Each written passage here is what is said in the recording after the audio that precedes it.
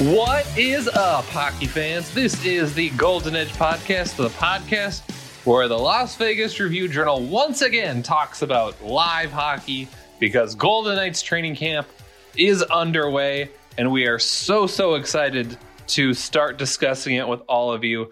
I am Ben Goetz, one of your Golden Knights Review-Journal beat writers. Joining me on the other line is my colleague, Dave Shane. Dave, how excited were you to walk back into a hockey rink? I'm pretty excited. I gotta say, I don't want to take this into into like a dark place or whatever. But the last few months have not been easy, especially for me. I will admit that. Definitely hit a couple rough patches along the way. So it's nice to have hockey back, like getting back to regular schedule. Just kind of functioning normally. It's starting to feel a little bit normal again, I guess. So that's a good thing.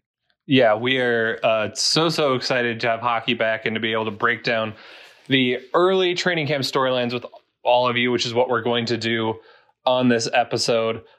First, I need to ask Dave another very specific question. Dave, you had a phenomenal Twitter post the other day, and you got your hair cut. How are you feeling now that your hair is gone and hockey is back? Well, to quote somebody on that thread, I think I went from Mark Stone to Jonathan Marchessault.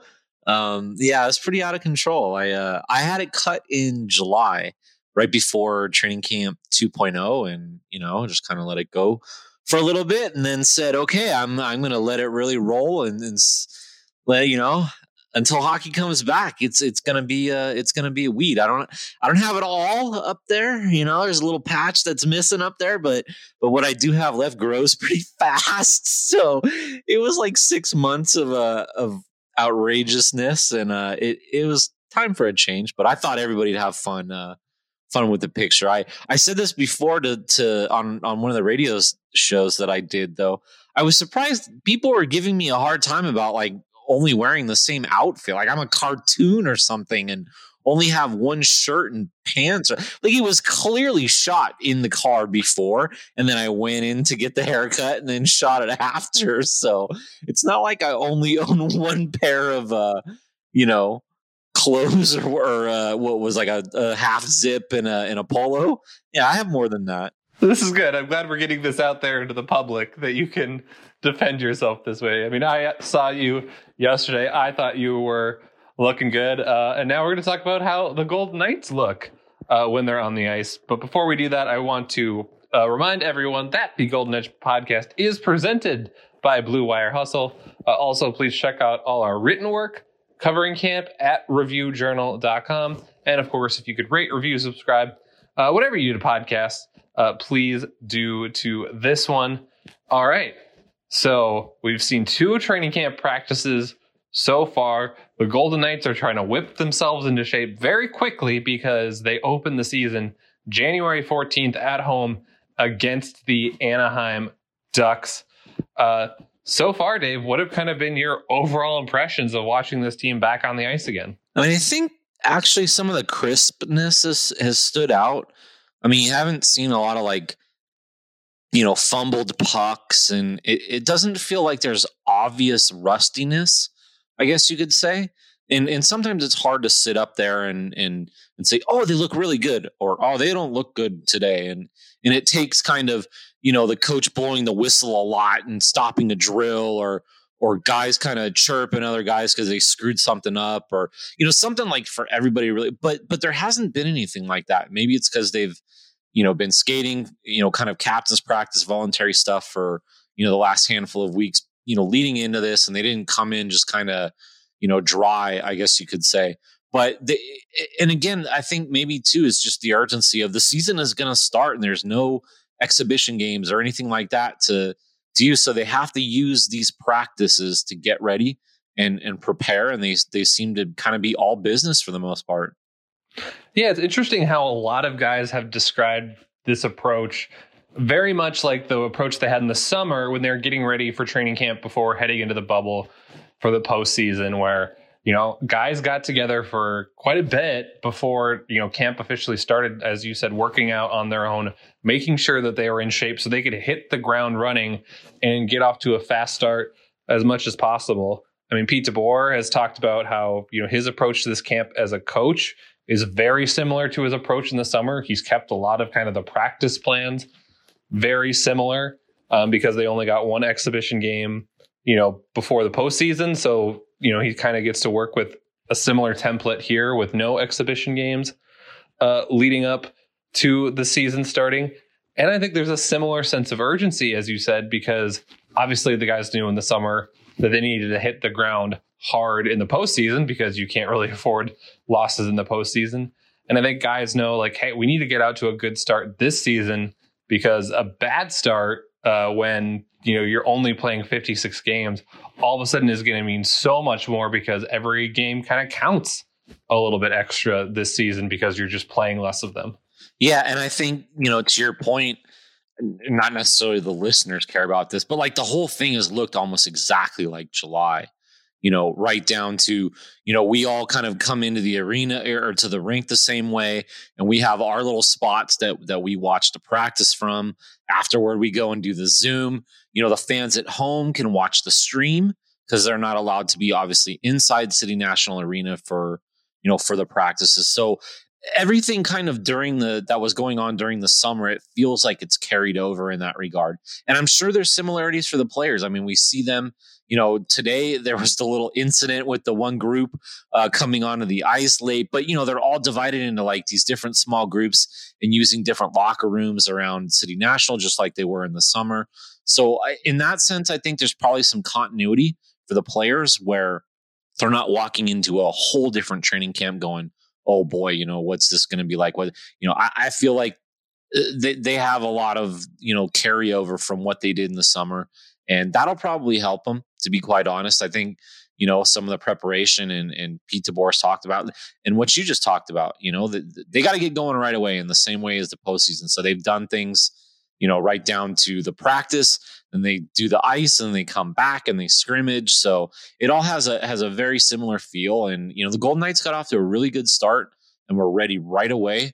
Felt like they had a competitive advantage, I guess, going into the postseason. And we'll see if they have that same, sort of competitive advantage going into this regular season. Yeah, definitely a lot of similarities between the two camps. And we're going to break down a lot of these specific kind of, not necessarily position battles, but interesting, I guess, lineup choices that are being made this camp. But before we do that, I want to talk about one thing that is definitely different this camp. And that, of course, is the presence of Alex Pietrangelo, the Golden Knights' marquee free agent signing this offseason. Obviously, former captain of the St. Louis Blues, Stanley Cup winner, was, I believe, fourth in the Norris Trophy voting last year. Just an excellent all-around defenseman.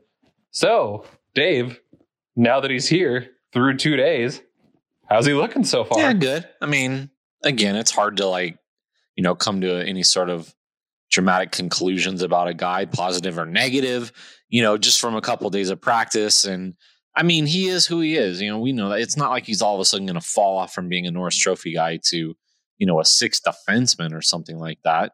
Pay $61.6 million over 7 years for somebody who's going to stink. So he's a consummate professional. And we hear that, every time he's been interviewed. You can tell how competitive he is and how much winning means to him.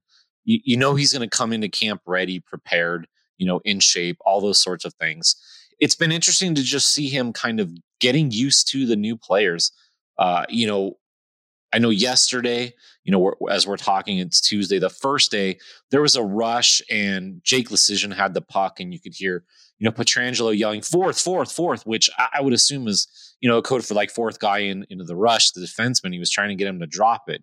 And Jake Leschyshyn didn't make the drop pass, and you could see, Pietrangelo kind of, shake his head a little bit. And, it's just, it's no big deal, but it's just some of the chemistry things. And he's not obviously probably not going to be skating with Jake Leschyshyn. Like, make that real clear. But, just how he's getting used to Brayden McNabb. It's interesting to me. We've always heard Brayden McNabb is the most communicative of the defensemen, which is always interesting because off the ice, he's one of the most quiet. Nate Schmidt was always the gregarious, loud guy off the ice, but on the ice, it was Braden McNabb who was the big talker. And I think, communication and getting used to his partnership with Alex Pietrangelo, I think that'll help. And, and one of the other things that he mentioned too that I thought was interesting was the adjustment that Braden McNabb has to make. He played with a left-handed defense partner on the right side. You make a pass across to D or something like that, and you want to put it into a different spot for a left-handed defenseman. If you put it into, I guess, what would be like the normal spot, you're going to put him on his backhand.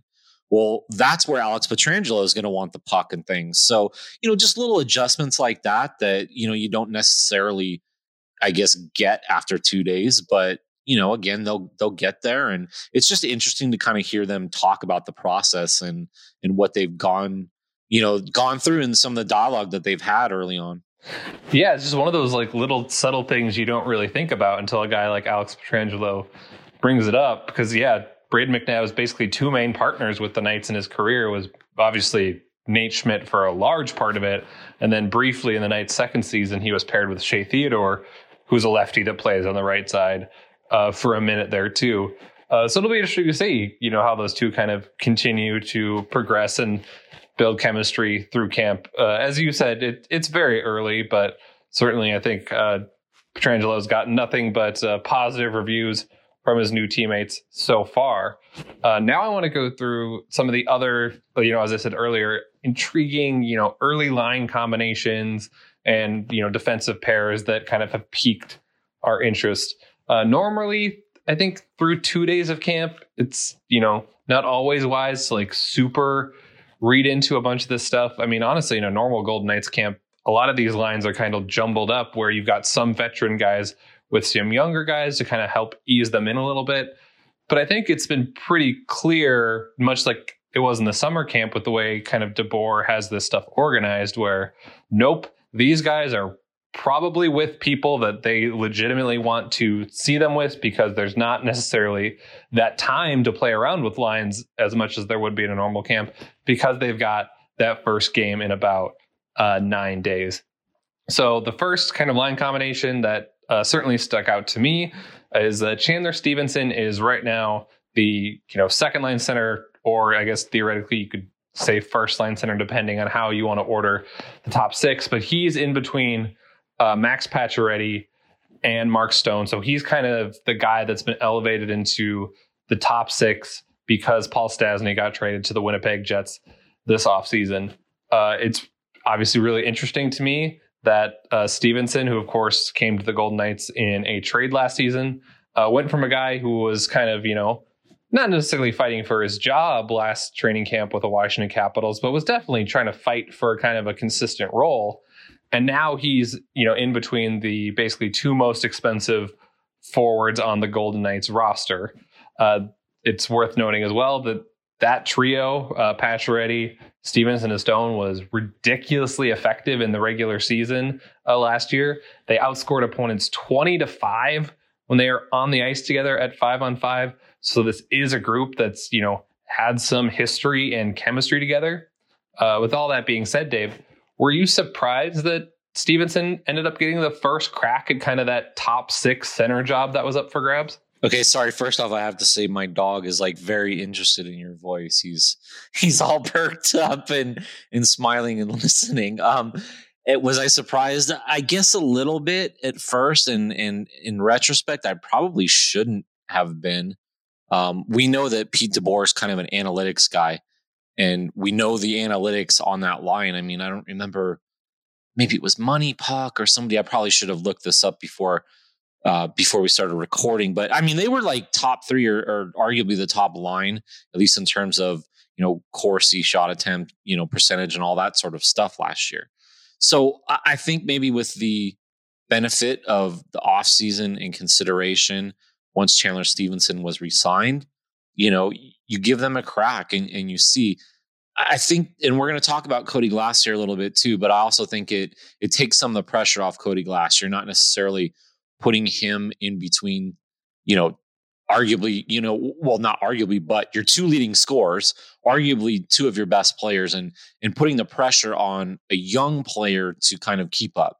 And if it doesn't work out, potentially you're dragging the team down if the top line isn't scoring and all those sorts of things. This way he can kind of play his way up into it. But, again, kudos to Chandler Stevenson. We heard, from Mark Stone today on Tuesday talking about how they played against each other in juniors. And really Chandler Stevenson just never got the chance in Washington to be an offensive guy. Backstrom and Kuznetsov, as Mark Stone said, are two of the best centers in the world. And it's not, you're not going to break into that top six at center unless one of those guys gets hurt. It's one of the things that once Chandler Stevenson got here, he got an opportunity and he seemed to thrive. So this is his chance to kind of run with a top six spot, see what he does with it, see what he can produce. And it gives Cody Glass a chance to kind of ease in a little bit. And again, he's on a third line and again, we'll talk about this, but with Nicholas Waugh and Alex Tuch. So it's not like a pit. It's not like he's on some line that he can't, produce and have some offense. He's going to get power play chances and all that, sort of stuff. So, Pete DeBoer is notorious for juggling his lines. And so if he starts with this and, we see something different in 2 weeks, I wouldn't be surprised. But, for now, it does probably make the most sense to see, Chandler Stevenson and the speed that he brings and just the room that he opens up for Max Pacioretty and Mark Stone with his style and skating.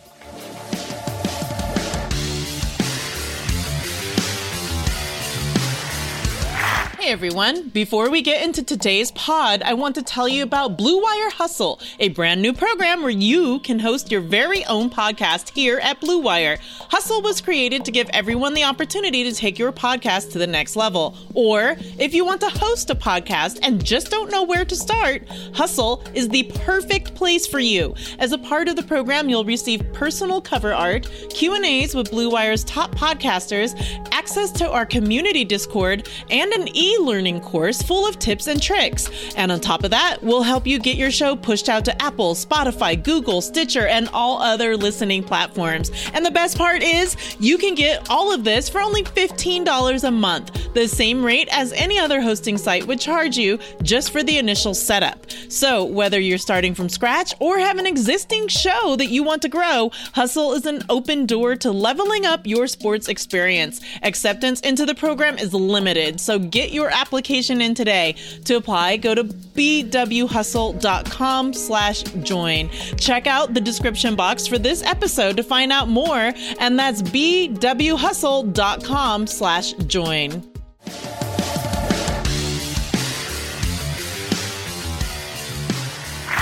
Yeah, to your earlier point about kind of the analytics behind this line, as you said, they were the third highest rated line according to moneypuck.com in expected goals, which is kind of a scoring projection based off shot data. So basically per 60 minutes, that trio, Pacioretty, Stevenson, and Stone, were basically expected to outscore their opponents 4-2. So obviously what MoneyPuck is saying is that based on how well those guys were playing and the shots that they took when they were on the ice together and the shots that they allowed when they were on the ice together, if DeBoer left them out for a full game, they should win that game 4-2, which is obviously really, really good. There are only, like I said, two lines in hockey that were better than them. One of them was the Minnesota Wild's kind of shutdown third line, and another one was a Hurricanes line. But both those lines also played a little bit less than that Pacioretty, Stevenson, Stone line did last year. So it'll be intriguing to see, how they do and how kind of far they're able to push their offense. Because obviously the big question coming into this camp for the Knights, and I think it will be potentially all year, is are they going to get enough production in the middle of the ice without Stastny?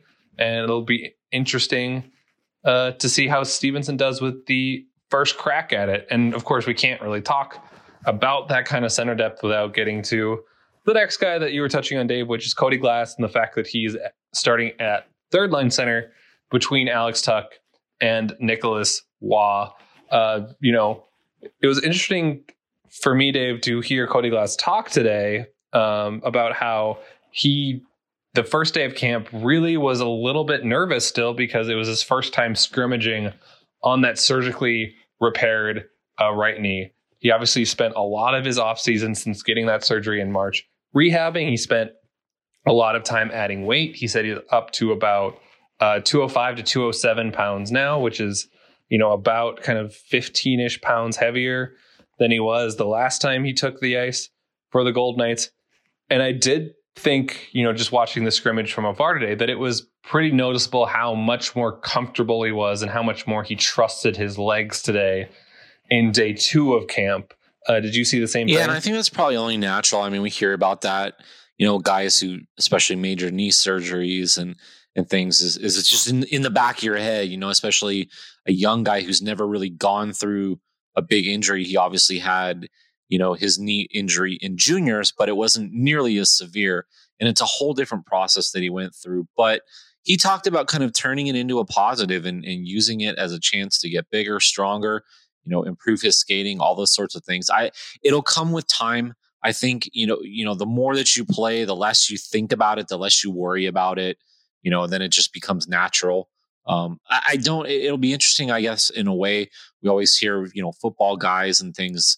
We assume that Cody Glass had an ACL injury. It's never been, confirmed that, but, we always hear kind of, it takes, it's the year after you return that you're really at full strength and really at 100%.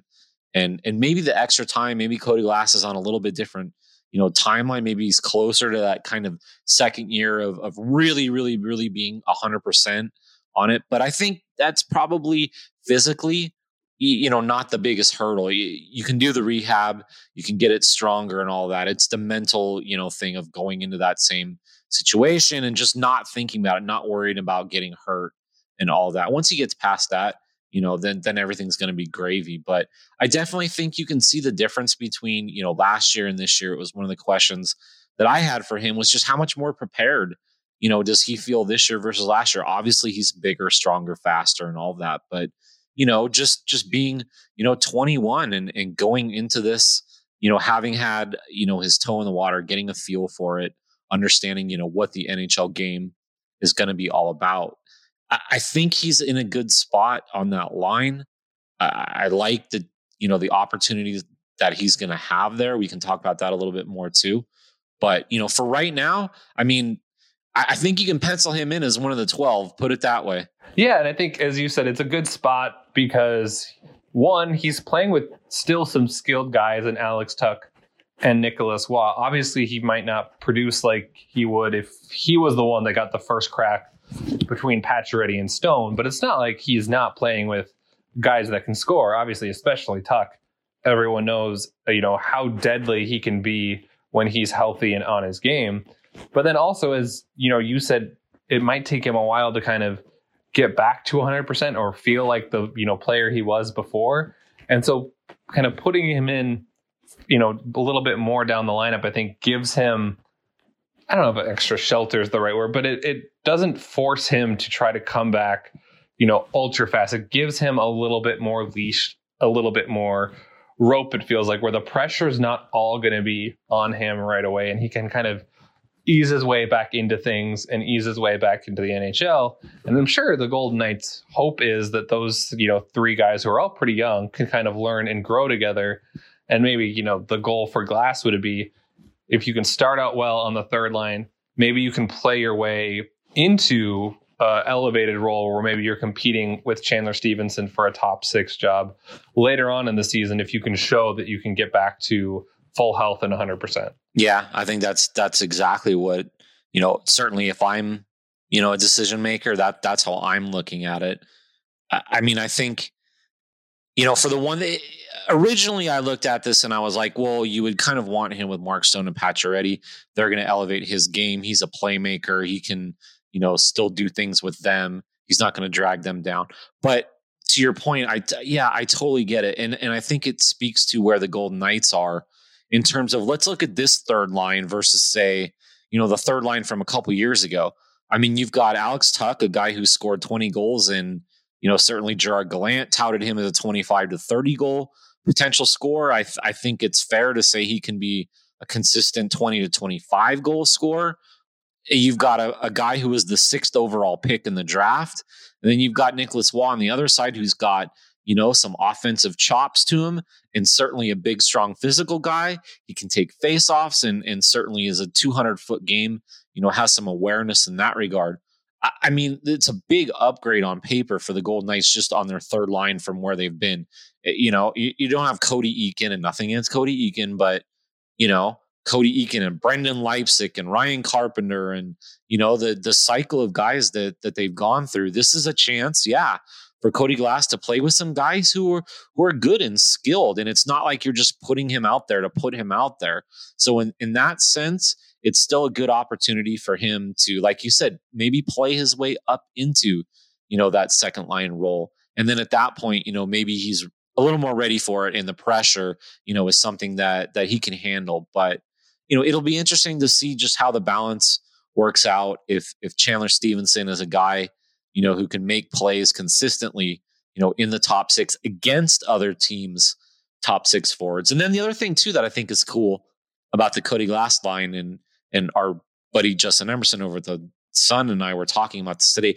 It's an all right-handed line. Like Tuck, Cody Glass, Nicholas Waugh, they're all right-handed. How often do you see an all right-handed line? It's kind of cool. No, it's definitely unique.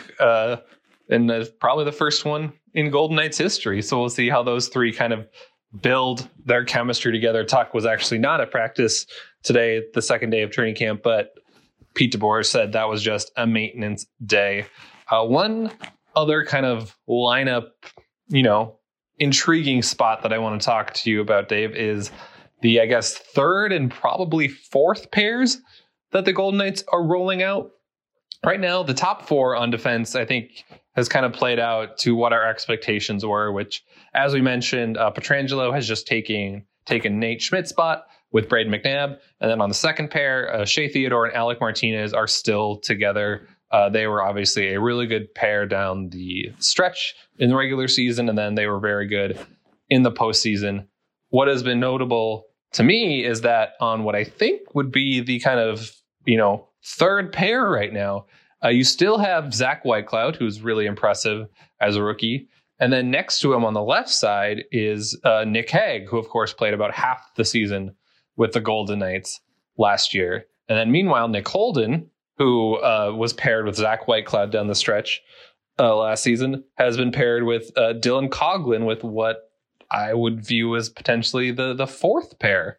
So I guess the question I have for you, Dave, is, I guess, what exactly do you make of how they're kind of mixing those 4 guys up? Do you think that they're giving Nick Hague here a real shot to essentially win a job out of camp again? Because even though he didn't play in the opener last year, he played in the Knights' second game of the season.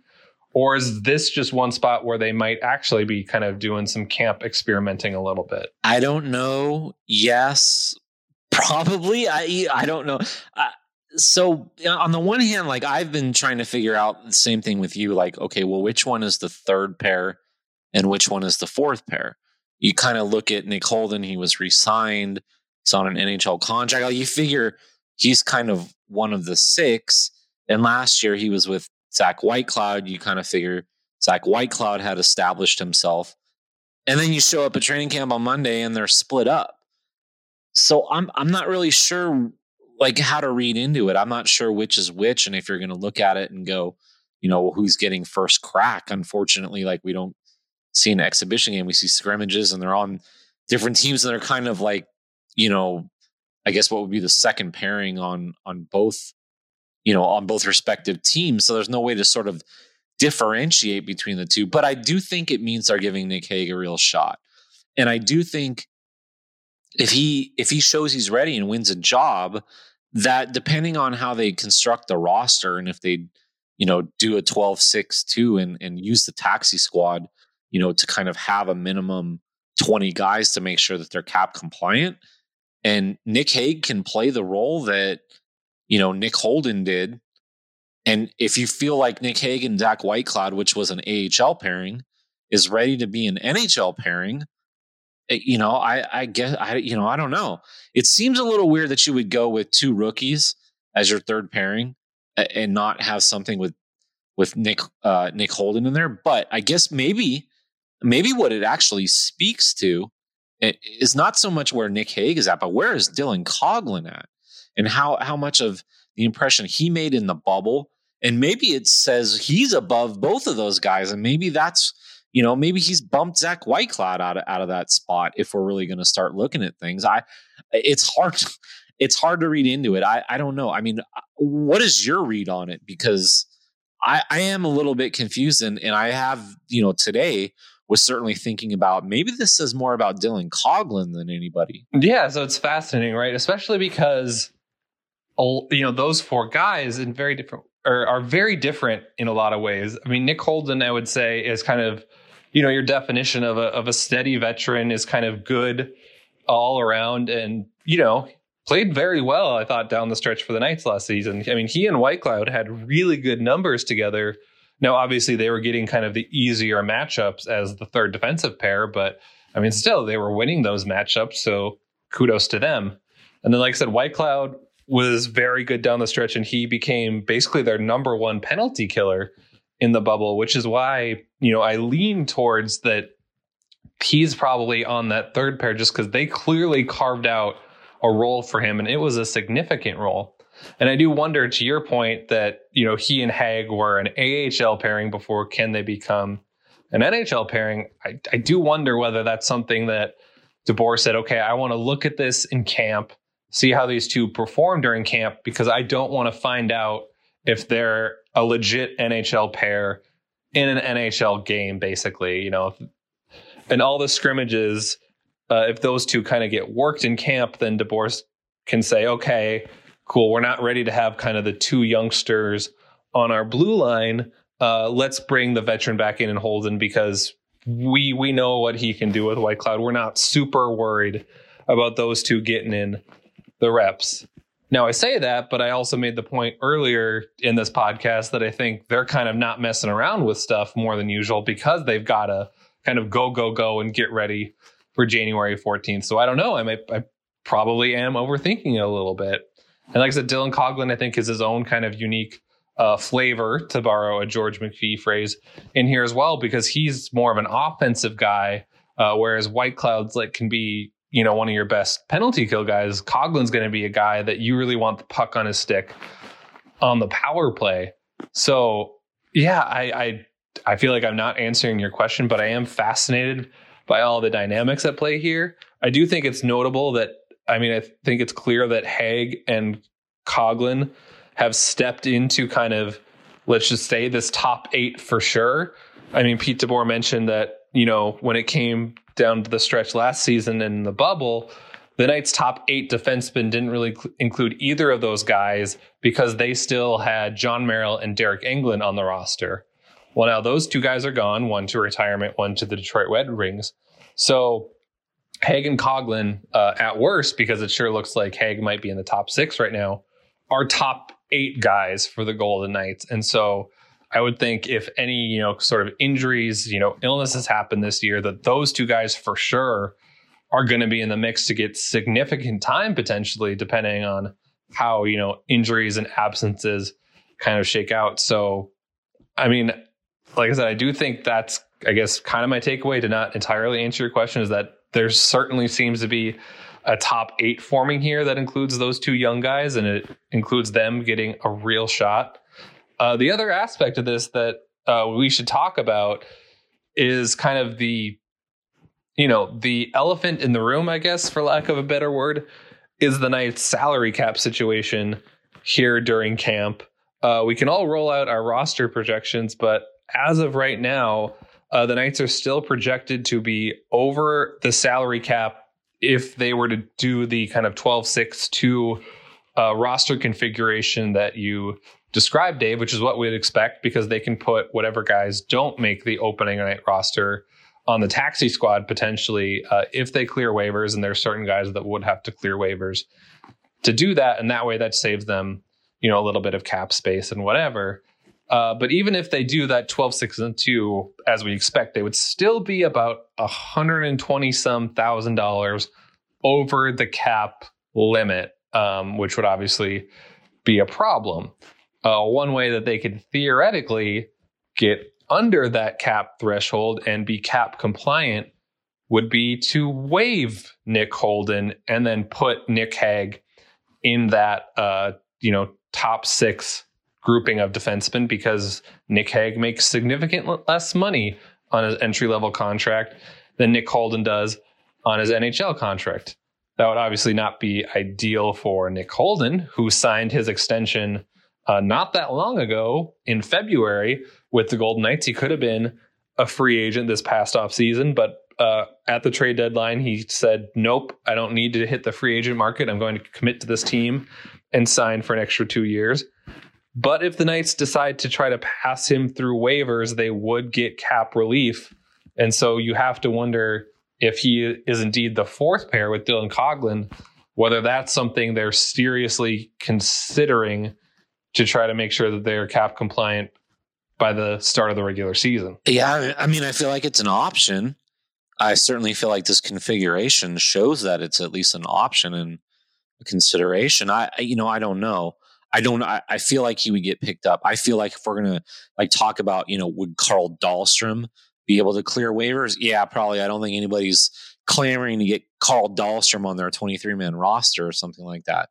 But would Nick Holden clear waivers? I don't know. I mean, maybe somebody grabs him as their 6th defenseman. Maybe somebody can squeeze him in as a 7th defenseman. They have the cap space or something like that. Even an 8th defenseman. I don't know.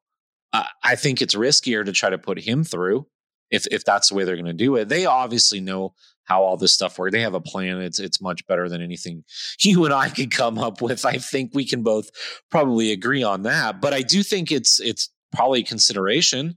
And I mean, I know they spent the whole offseason. They had all this time to consider it. And what they show the first day probably does mean something. And I think reading something into it is probably fair. Again, though, I want to sort of see how it plays out over the week. And we could show up tomorrow at practice and, Nick Holden could be back with Zach Whitecloud. And we can be like, oh, well, they're just going to do something, like they ran before. So I think there's a little bit to sort of, see how it all plays out a little bit. But I think it's worth watching. And I do think it's at least something that it appears that they're considering in terms of how to fix the salary cap problem. Yeah, we'll have to see, of course, how it all shakes out, because they got to make all these decisions just so quickly, because as we've said numerous times in this podcast, the regular season is already barely more than a week away. But the next time we talk to you guys for our weekly episode, we'll basically be previewing the regular season opener against the Anaheim Ducks. Hockey is back, and hockey is going to be here in terms of games before we know it. So we're so excited. We hope you guys are too. Thanks so much for listening. As a reminder, if you like this podcast, please check out all our written work at reviewjournal.com. Also, if you could rate, review, subscribe, whatever you do to podcasts, do those things to this one. We would very much appreciate it. As a reminder, this podcast is brought to you by Blue Wire Hustle. I'm Ben Goetz. That's Dave Shane. We are the Golden Edge Podcast, and we'll talk to you guys again real soon.